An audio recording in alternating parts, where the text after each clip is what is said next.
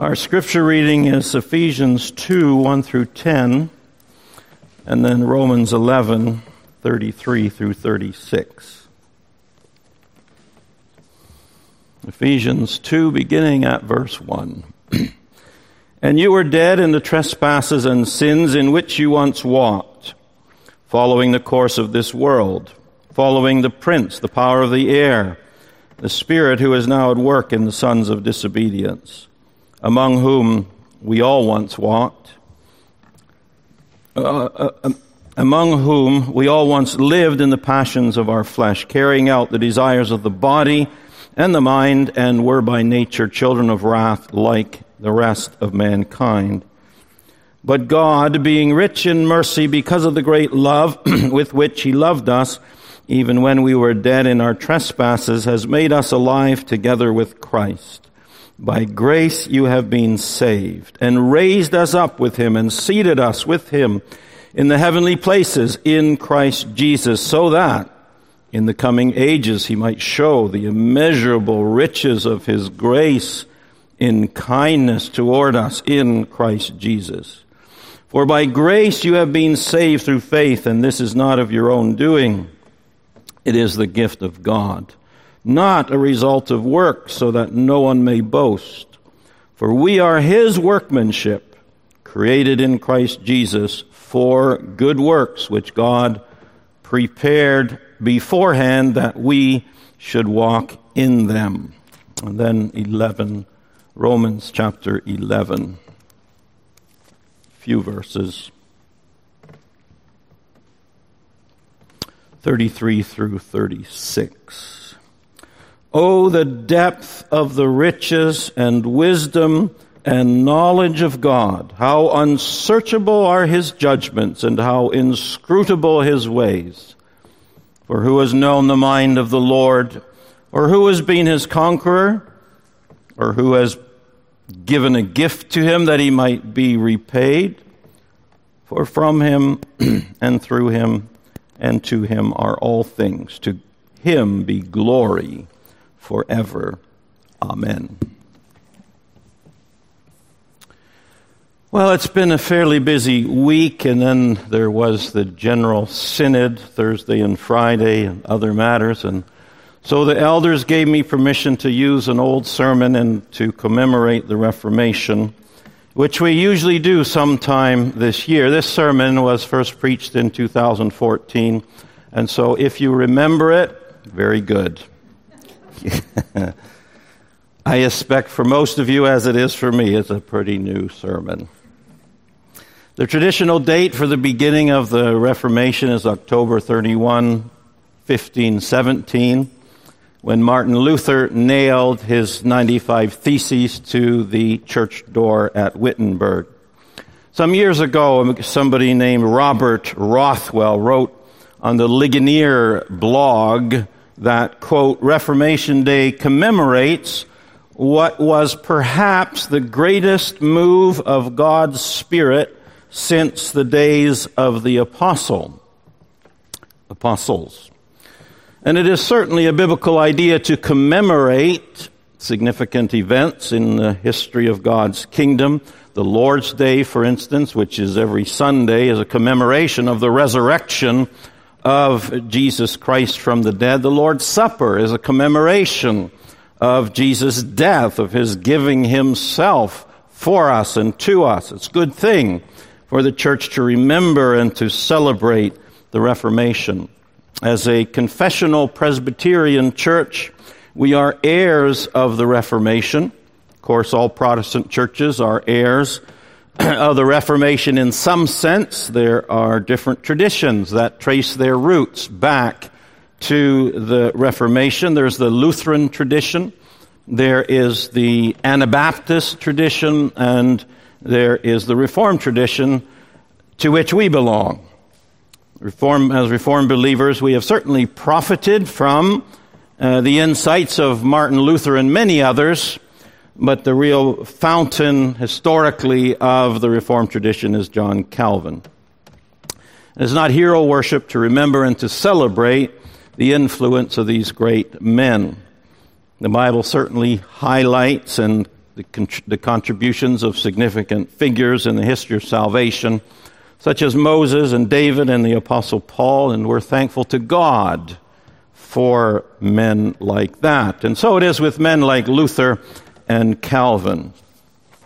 They were gifts of God to the church, and through them, God rescued much of the church from the errors of Roman Catholicism. God raised up these men and others to be instruments of reformation in the church. And today we have an accurate understanding of the message of the Bible because through these men that God raised up, He led His people to a new appreciation for the authority of the Bible and the recovery of a whole slew of biblical truths that had been lost in the corruption of the majority of the church in the preceding centuries. So October 31, 1517, considered to be the beginning of the Reformation, Martin Luther nails his 95 Theses to the church door at Wittenberg. Of course, this event was part of something that had been going on for some time, but it was a significant event, and it's appropriate to consider it as an important turning point in the history of the church. These 95 Theses were 95 propositions that detailed errors in the Roman Catholic teaching according to Martin Luther, and they were soon printed and spread all around Germany and Europe. And in the months and years to follow, more and more people were influenced by them in similar writings, and the renewal took place that we call now the Protestant Reformation. But isn't as interesting and as edifying as church history is, it's not to be the content of preaching. So what I'll do this evening is to highlight three biblical themes that were important in the Reformation. I've called this sermon Some Reformed Emphases, because there are a few of the biblical themes that were recovered and expounded during the Reformation. These are a few, and they're an important part of the teaching of Reformed churches. I could have chosen different ones. For instance, justification by faith is often mentioned in a sermon like this, but I'm not going to focus on that in this sermon because there are these other themes that I wanted to mention that are also very, very important and significant. So I've chosen three biblical themes which were important in the Reformation and which are significant emphases in the churches that call themselves Reformed or Presbyterian. So we'll consider the authority of Scripture, the sovereignty of God, and the doctrine of vocation. The authority of Scripture. One of the key controversies between the Roman Catholic Church and the Reformers had to do with the matter of the authority of Scripture. In the Roman Catholic understanding, the highest authority in religious matters was the Church.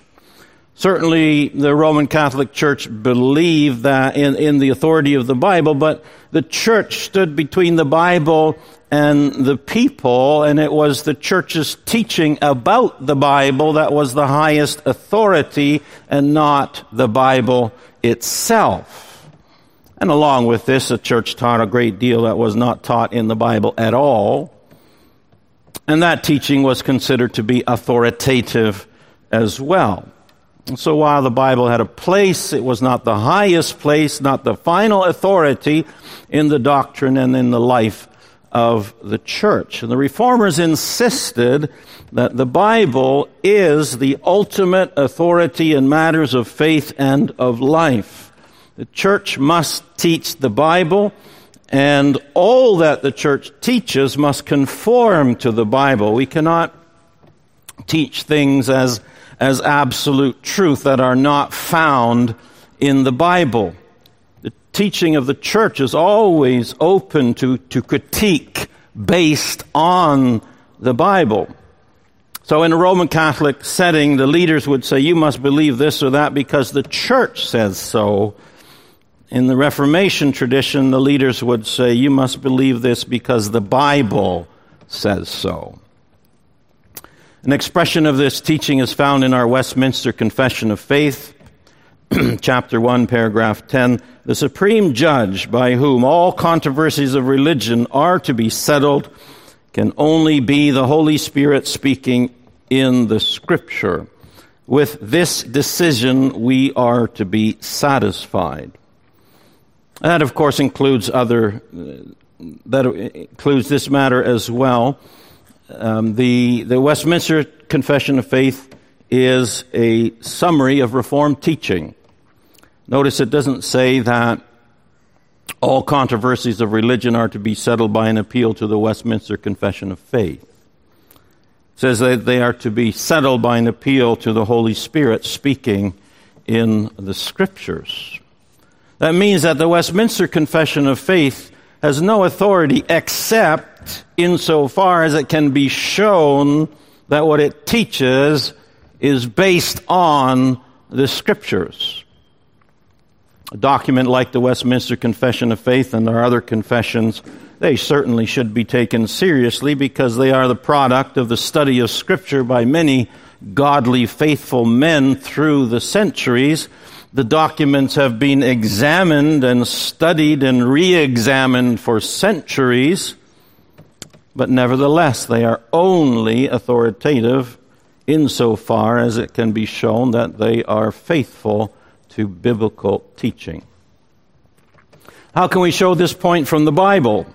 First of all, by noticing that God Himself is the highest authority. The opening chapters of the Bible teach us that God created everything, including human beings, and in His interactions with Adam and Eve, He showed that His word is to be obeyed. So in Genesis 2:16 and 17 we read, "And the Lord God commanded the man, saying, You may surely eat of every tree of the garden, but of the tree of the knowledge of good and evil you shall not eat, for in the day that you eat of it you shall surely die." So God speaks there with absolute authority. Adam and Eve were required to do what He said. There is no higher authority than God's words. In the New Testament, we hear or we read Jesus saying in Matthew 28:18, "All authority in heaven and on earth has been given to me." That's the first part of the biblical teaching, that the Bible is the highest authority. The Bible itself teaches that God has the highest authority. The second part of this argument is that the Bible teaches that God speaks in the Bible. The Bible teaches that the Bible is the Word of God. A key text here is 2 Timothy 3:16. All Scripture is breathed out by God. Scripture comes from God. Now, Paul here in 2 Timothy 3 was thinking in the first place of the Old Testament, but he also taught that his own inspired teaching was the Word of God. So we read, for instance, in 1 Thessalonians 2, verse 13, Paul says to the Thessalonians, "When you received the Word of God, which you heard from us, you accepted it not as the word of men, but as what it really is, the Word of God." So apostolic teaching is the Word of God, and that is what we have in the New Testament. This is a crucially important doctrine. There is no higher authority in matters of faith and life than the Bible. And what that means is that God speaks to us directly through His Word. No one can bind our consciences by requiring us to believe or to do things that are not found in the Word of God. No church is allowed to say that we must believe this or do this just because this is what the church says. God must say so, and He does so through His Word. And that's why Westminster Confession of Faith says in chapter 20, paragraph 2, God alone is the Lord of the conscience, and He has left it free from the doctrines and commandments of men, which are in anything contrary to His word, or which in matters of faith or worship are in addition to it. John R. DeWitt says in his little booklet, What is the Christian Faith? Said, the Reformation rediscovered and accentuated afresh the authority of the Bible. It threw down the tyranny of a corrupt ecclesiastical hierarchy that it set itself up above the Word of God and repudiated the authority of ecclesiastical tradition coordinate with the Word, insisting with a vigor arising from a newfound truth that Jesus Christ is master in his own house. So if you believe something just because the church says so, then the church is the Lord of your conscience. If you believe something because the Bible says so, then Jesus is the Lord of your conscience. The supreme authority of Scripture is one of the truths rediscovered during the Reformation, and the fact that it is still part of our confession today is great reason for thanksgiving and celebration. Now, that's not to say that the teaching of the church is unimportant. We stand in the line of saints who have gone before us. And what they have discovered in God's Word is extremely helpful for us to understand God's Word. The confessions are very helpful for us in learning what the Bible teaches. And there is much that is valuable in the traditions that have been passed down to us. But we must always make clear distinctions between the authority of the Bible and the authority of anything else. The Bible is always the highest authority. Second truth that is prominent in the Reformation and which continues to be prominent in Reformed churches who are true to the Bible is an emphasis on the sovereignty of God. Now, that term sovereignty simply means that God rules over all things. In the usage of the Reformed tradition, that term means that nothing happens outside of God's control, and that in salvation, what God does is of decisive importance rather than what man does. First, we look at the idea that God rules over all things, and nothing happens outside of God's control. It's called the doctrine of God's providence. And the Westminster Confession of Faith expresses this teaching in chapter 5, paragraph 1. God, the great creator of all things, upholds, directs, disposes, and governs all creatures, actions, and things, from the greatest even to the least.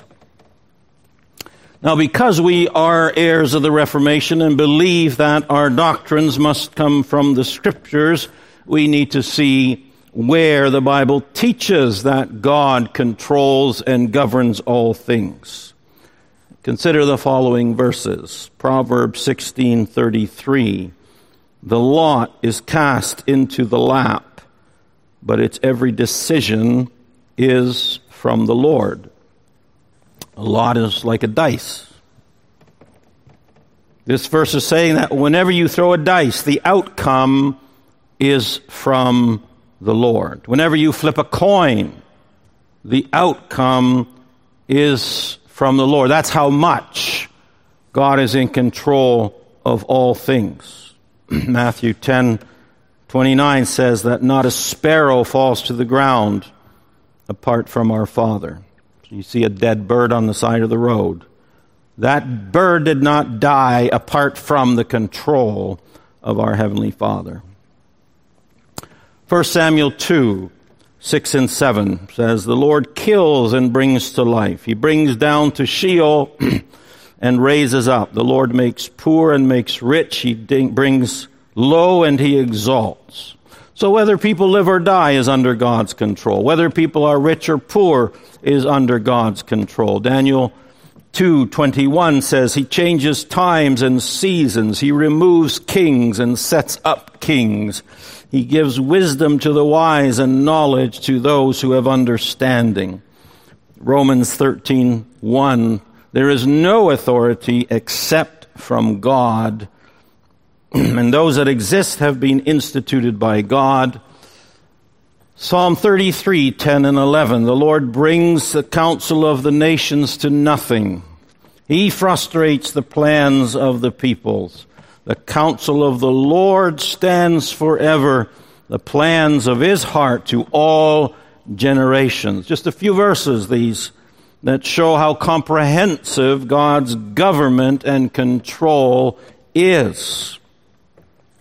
An important summary statement is Ephesians 1:11, which says that God works all things according to the counsel of his will. So God sends peace and he sends war. From God comes poverty and or prosperity. The course of history is controlled by God. The roll of a dice is controlled by God. The fall of a sparrow is under his control. And all of that in such a way that it does not make human beings puppets. Human beings make meaningful choices for which we are responsible. We're responsible for our actions.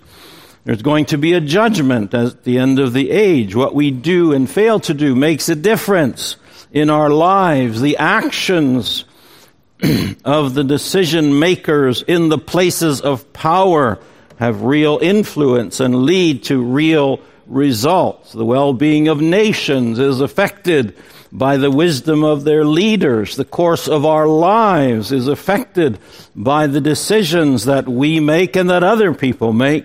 God's control does not mean that human actions are without meaning.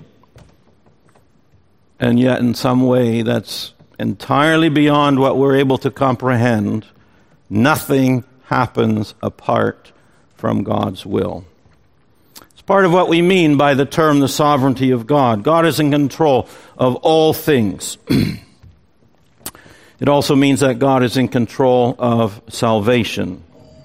God decides who gets saved and when someone is saved.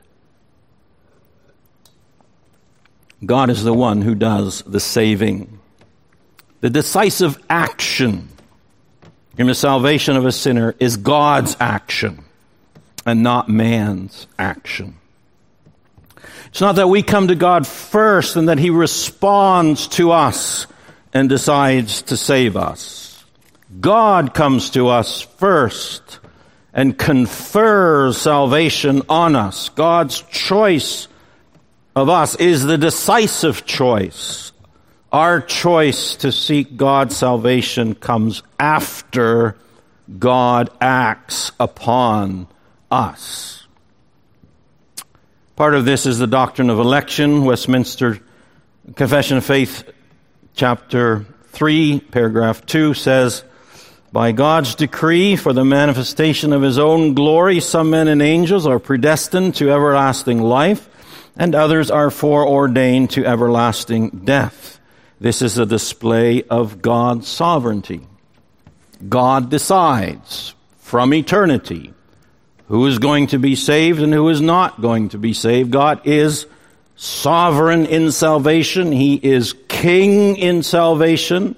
He does not just throw the possibility of salvation out there and see what happens.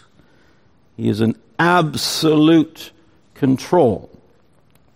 We see this in Ephesians 1. Paul says in verse 4 that God the Father chose us in Christ before the foundation of the world. In verse 5, he says that he predestined us for adoption as sons through Jesus Christ. Notice that Jesus Christ is at the center of our salvation, even in election. We are chosen in Christ. We are predestined to be adopted through Jesus Christ. But it's clear from this that we are saved not because we first choose God, but because he first chooses us. If we chose him, it is because he first chose us. And we see this sovereignty of God in salvation very clearly in Ephesians chapter 2. Verse 1 tells us that before we're saved, we're dead. Dead in trespasses and sins. But then verse 5 says, even when we were dead in our trespasses, God made us alive together with Christ. Verse 8 of Ephesians 2 says, "For by grace you have been saved through faith, and this is not of your own doing, it is the gift of God." So these biblical truths about the sovereignty of God in His control of all things and in salvation, these were truths that were rediscovered and emphasized and gloried in during the Reformation. In the centuries leading to the Reformation, these truths had been lost to a large degree because of the corruption of the church, and the result was that the church was man-centered rather than God-centered. And the Reformation followed the Bible in putting God at the center. And in the Reformed tradition, this biblical emphasis has been preserved, at least in some parts of the Reformed tradition. Now, that's not to say that this is only being preserved in those who call themselves Reformed or Presbyterian. There are unquestionably teachers and churches who continue this emphasis, who do not use the same labels. But it's also true that there are many churches in which these truths about the sovereignty of God are denied or ignored or simply not emphasized. And when that happens, then God moves to the periphery and man moves to the center. One scholar has written, quote, "Calvin's true legacy is indeed not a system, but a method of striving to see everything not from man's point of view, but from the viewpoint of God."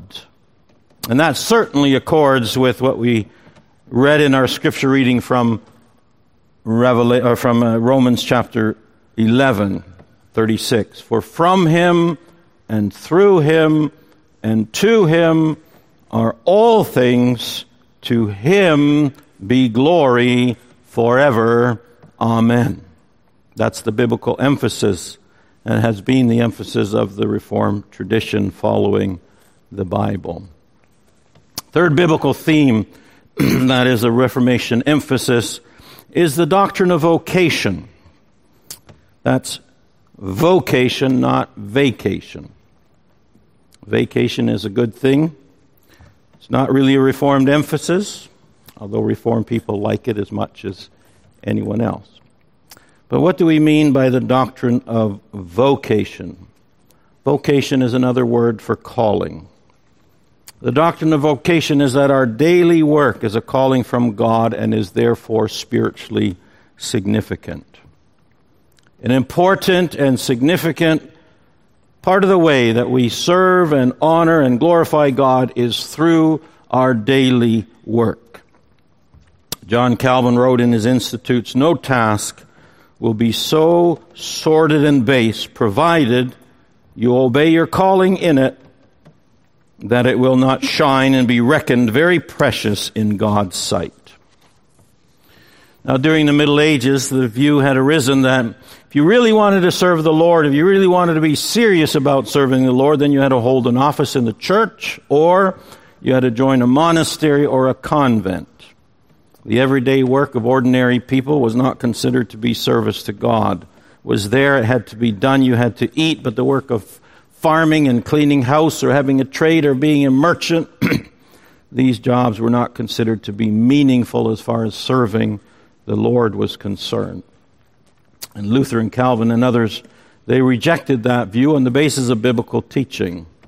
They understood and taught that kind of distinction between secular work and sacred work is contrary to biblical teaching. They taught that all work is to be done to the glory of God. They taught that every legitimate job is a calling from God, and it was through these callings that much of our service to God is offered.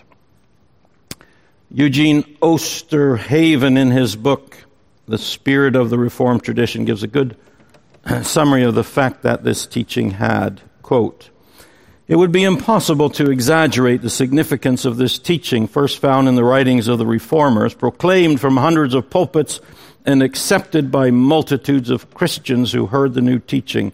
It gave strength to the Christian ethic and cheer to the hearts of men. It encouraged the sick and the feeble, gave hope to the forgotten, and wrought iron into the souls of many. Peasants bound to the soil found their toil to have become meaningful. Women felt less the drudgery of their tasks, and people everywhere came to see that the worth of labor depends not on office or station in life, but rather on the spirit of consecration in which it is performed. Called to service before the face of God, they believe the tasks of a day to be filled with blessing when done unto Him. End quote. Where do we find that in the Bible? The foundation is the original mandate given to Adam and Eve from God, often called the cultural mandate. Genesis 1:28, we read that God blessed them, that is Adam and Eve, and God said to them, "Be fruitful and multiply and fill the earth and subdue it, and have dominion over the fish of the sea and over the birds of the heavens and over every living thing that moves on the earth."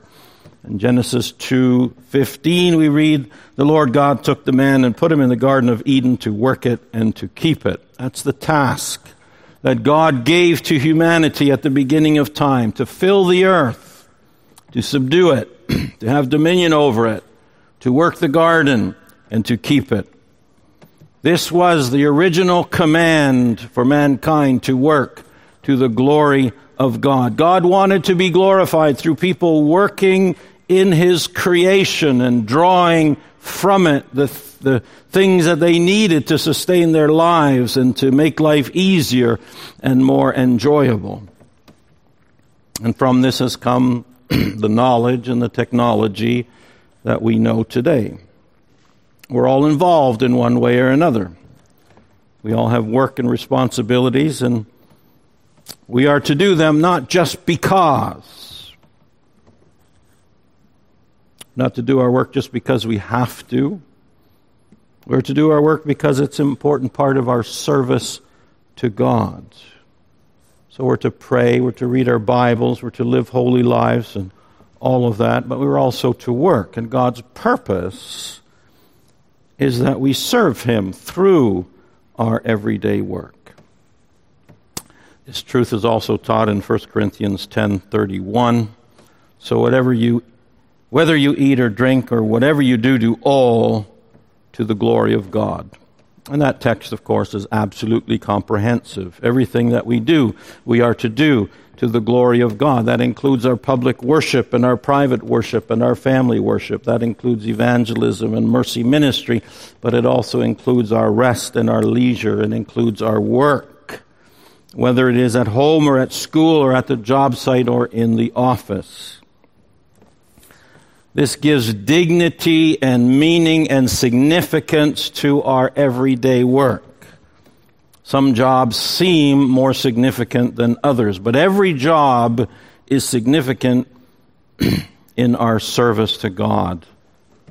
And by doing it well because we are serving the Lord, by serving other people through it, by participating in the great task of keeping human society and culture going, we are serving the Lord. Work is spiritual if it is done to please and serve the Lord. So those are just three biblical themes that are part of the teaching of the Reformers. They've been passed down to us through the Reformed tradition. There are many more themes that could have been chosen. But these are some of what we celebrate when we remember the Reformation and are thankful for it. The Scriptures as the supreme authority for our faith and life, the sovereignty of God, and the doctrine of vocation. These and other Reformed and biblical themes lead us to a God-centered faith and life. Life is not about us and our glory. It is about God and His glory. We are helpless in our sins. God is our great Savior. Didn't say anything about justification by faith, but that is an essential part of the picture, both in the Bible and following the Bible in the Reformation and the Reformed tradition. We are justified by faith through Christ and not by our works, Because of what Christ has done for us, we are right with God if we believe on Him. And as those who are right with God, we bow before His Word as our highest authority. We acknowledge God as the one who controls and governs all things, and as the one who sovereignly chooses us for salvation and applies salvation to us, and with God as the one to whom and through whom we live. We seek to please Him not only by our prayers, but also through our everyday work. We have much reason for thankfulness that God has revealed these truths to us in the first place, that He has restored them to the church in the Reformation, that He has preserved them through history so that we may confess and cherish them and live them in our day. Let us pray.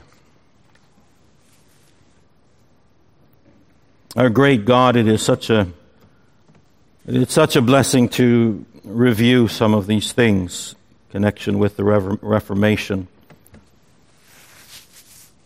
We're so grateful for those who have come before us. We're grateful for your work in the church at the time of the Reformation, a great time of revival, but also in the centuries since when these truths were embraced and taught and passed on and refined. We're grateful for our confessions and for our confessional tradition. We're grateful for the way in which these truths glorify you and humble us. And we pray that you would help us to live them out in our lives, in our generation, and in the time to come.